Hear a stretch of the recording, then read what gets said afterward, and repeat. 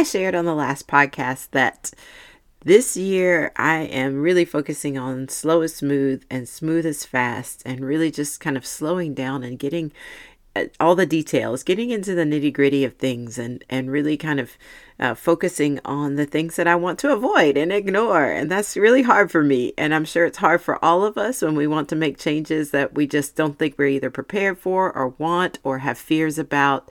And today I'm going to talk a little bit about how focusing on one thing will actually get us farther faster. Let's get into it.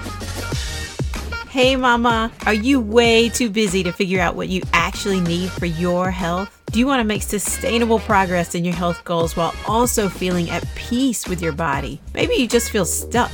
You dread getting dressed in the morning because, well, nothing fits anymore. Hey, I'm Lou, and wherever you are, we're going to love your body to health. As a mom, wife, and trainer, I like to debunk popular culture to help you find research-based, sustainable habits. We're moving out of overwhelm and into empowerment. Wherever you are, fill up that water bottle, lace up those shoes, because we're about to move your health. Let's catch up, friend. If you're anything like me, I know that you are tired of all the new year, new you mayhem. It is all the before and after photos and all the new changes and new excitement and all the things. And I know you're tired of trying to figure out how to undo the last several years of avoiding or neglecting your health. And sometimes it's for fun that we've avoided and neglected our health, and sometimes it's just because it's too overwhelming to think about. You want someone you can trust to figure it out for you and show you the way out. And I want you to stop looking around, stop being overwhelmed, stop being disappointed with the before and after photos that never really happen. And I want you to start taking small steps now that will transform your health in time. I'm going to give you tools and help you find the time to get moving, manage your diet, get sleep, manage your stress, and it's all on a daily basis. We're going to optimize your actions for better and better results. You can take care of your health in ways that reverse aging, that lead to longevity, more energy, and even better fitting pants. Yes, I will be kicking off our next Body Habit Rescue cohort in the new year. This new year, 2024, with several freebies starting in the free Body Habit Rescue Facebook group. There's a free webinar coming up on Wednesday, January 17th. If you've missed that by now, that it's okay, but it's a 2024 wellness planning party, and it's for you about how to simplify the 5 key habit areas for lasting results. You can also get the replay within the group. Go and join the group. Also, I'm going to be having a free 20-minute mobility class, just like I teach within the Body Habit Rescue program, and a free fitness booth challenge coming up this February. But I need you to go become a member of the Body Habit Rescue Facebook group or become a Body Habit Rescue Insider really quick by visiting bit.ly/BHR Insider. That's bit.ly, bit.ly/BHR Insider. So you will not miss any of the announcements or links to be added to receive any of the offers that I'm giving away with the Body Habit Rescue. So I want to show you how to take care of your health so you can show up with more energy, more confidence, and more health every single day this new year. Let's get into today's episode. So a little bit about me, my background. I used to do some choreography for dance choreography for events, and it was very scary, honestly, with all the pressure, and it was not always working with the strongest dancers or dancers of similar backgrounds, or maybe I was doing the dancing and I really was not in a season where I was training really well. You know, that as a choreographer, it's really hard to kind of manage your own talent while you're managing everybody else's. And so, but when the event options or opportunities came up, I would always have to decide a certain amount of things really, really quickly. So I'd have to decide the music, and I have to decide the dance style, and I have to be very aware of the venue, the dimensions of the venue. How big is it? How small is the dance space? What is the audience? Where are they coming from? What are the people like? What are their backgrounds? What kind of music that they enjoy? What kind of music do they appreciate, right? Numbers of dancers. If they're one dancer or 10 dancers or 50 dancers, what am I working with there? What are the dancer backgrounds? What's their ability? What's their strength, their weakness? What kind of training have they had? I mean, a ballet dancer is definitely not the same as a hip hop dancer. And there's a lot of work to do to kind of level the playing field depending on which way we go with the dance style. The timeline. Do I have 3 weeks? Do I have 1 week? Do I have 10 weeks? Do I have a year? What does that timeline look like? And then the dancer availability within that timeline. We got to rehearse. We got to get some things done. And we've got to make sure that all the dancers are on the same page, that we're able to perform it to the best of our ability, that we are able to shine in that moment. Because really with dance stuff, it's kind of one and done. You don't really repeat a lot unless you're touring or something like that. A lot of what you do, your performances are one time only. So it really is important to be able to shine in that moment and really capitalize the moment and the atmosphere and the environment. So I remember having one time I had only one dancer to work with for a presentation. It was a particular one, and she did not have a strong dance background.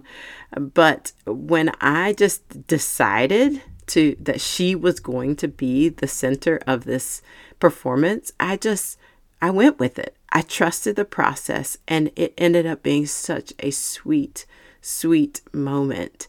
And I just remember her face just glowing, and it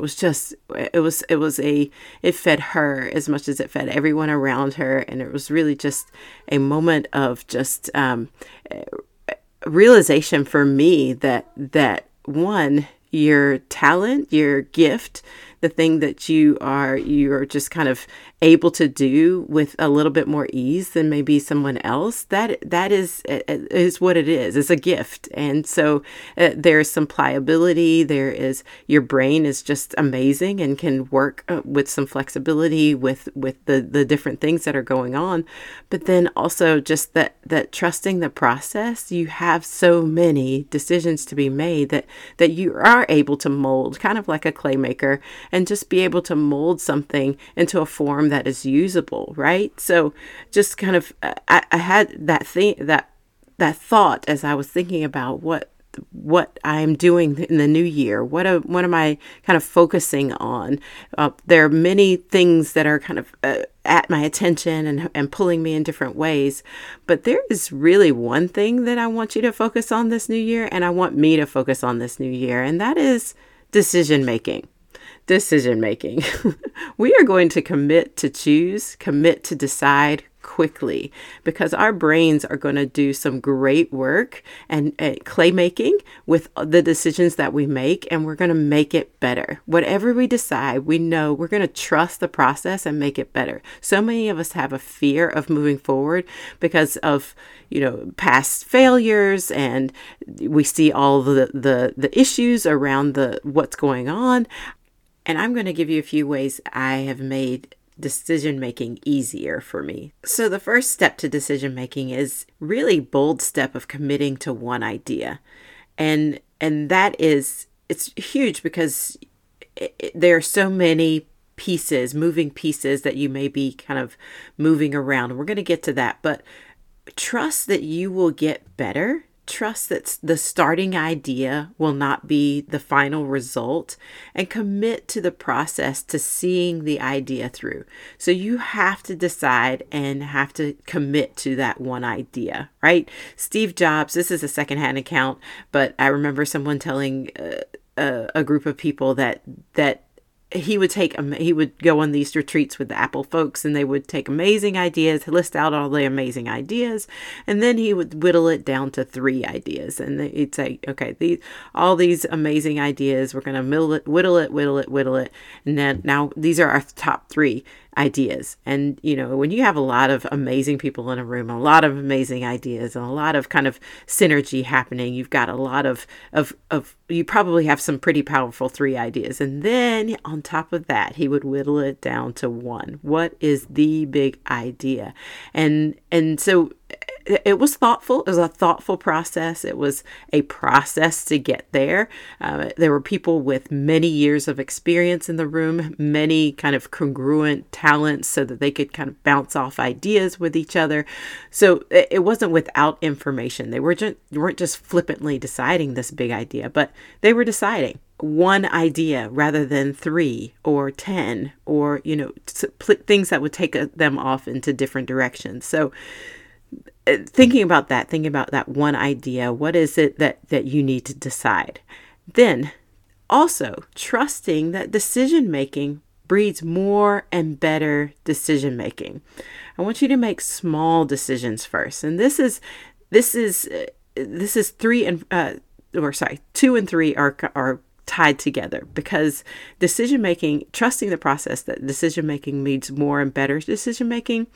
Also, you need to make sure that you are asking good questions in the beginning, because great big decisions come from great small decisions. So the third idea is to make small decisions first.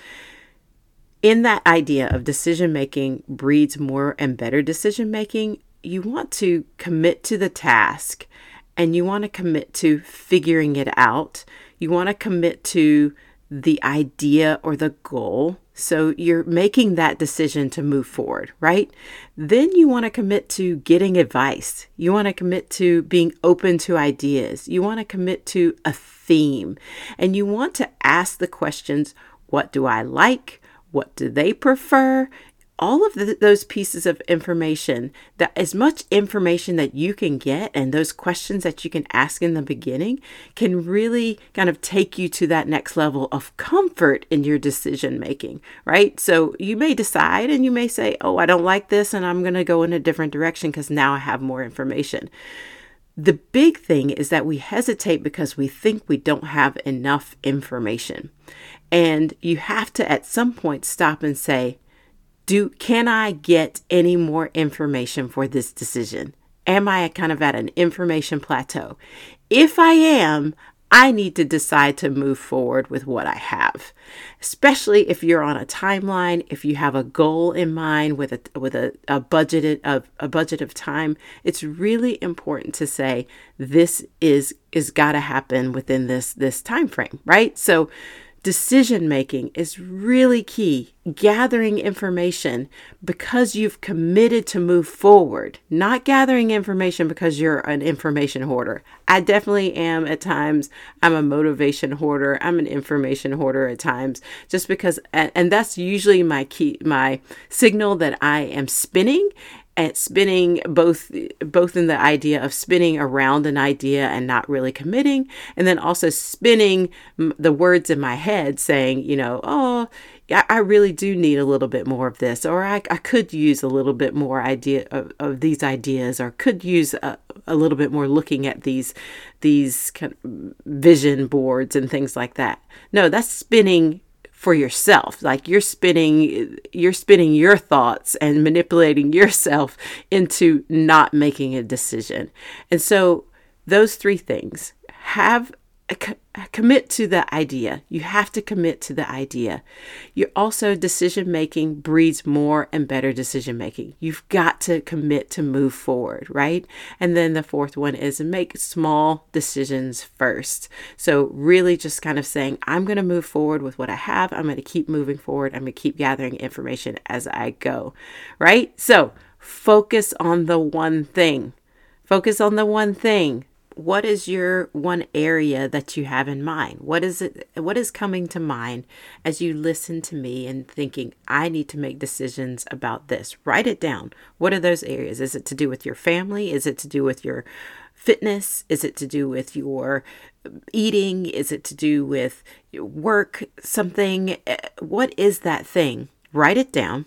And then I want you to focus on moving forward. Commit to moving forward, and that is through decision making, right? So if you do nothing else, from this podcast, it is the one thing is to clarify the thing that keeps spinning around in your head that you are not moving forward with, right? So clarify that, and then start to write down what is a one thing that's going to be help me move forward in this area. We are going to be covering some of this stuff in the wellness planning party today. Actually, it's going to be today, January 17th at 11 a.m. in the Facebook, or actually I'm sharing the Zoom link in the Body Habit Rescue Facebook group. If you're not able to get there today at 11 a.m. Eastern Standard Time in the United States, if you're not able to get there, then you are welcome to just join the Body Habit Rescue Facebook group, facebook.com/groups/Body Habit Rescue, and then you will be able to see the replay as well. I will post the replay once that is finished. So please come see me. Please come hang out. DM me. Let me know your questions. I would love to support you in your New Year wellness goals. And if you're not able to make it today, I still want to be sure that you are moving, friend. Let's move. Thank you so much for listening. If it was helpful to you, please pass to a friend or leave a review on Apple Podcasts. Your reviews are so supportive to me and to others. I read every one. Until next time, let's move, friend.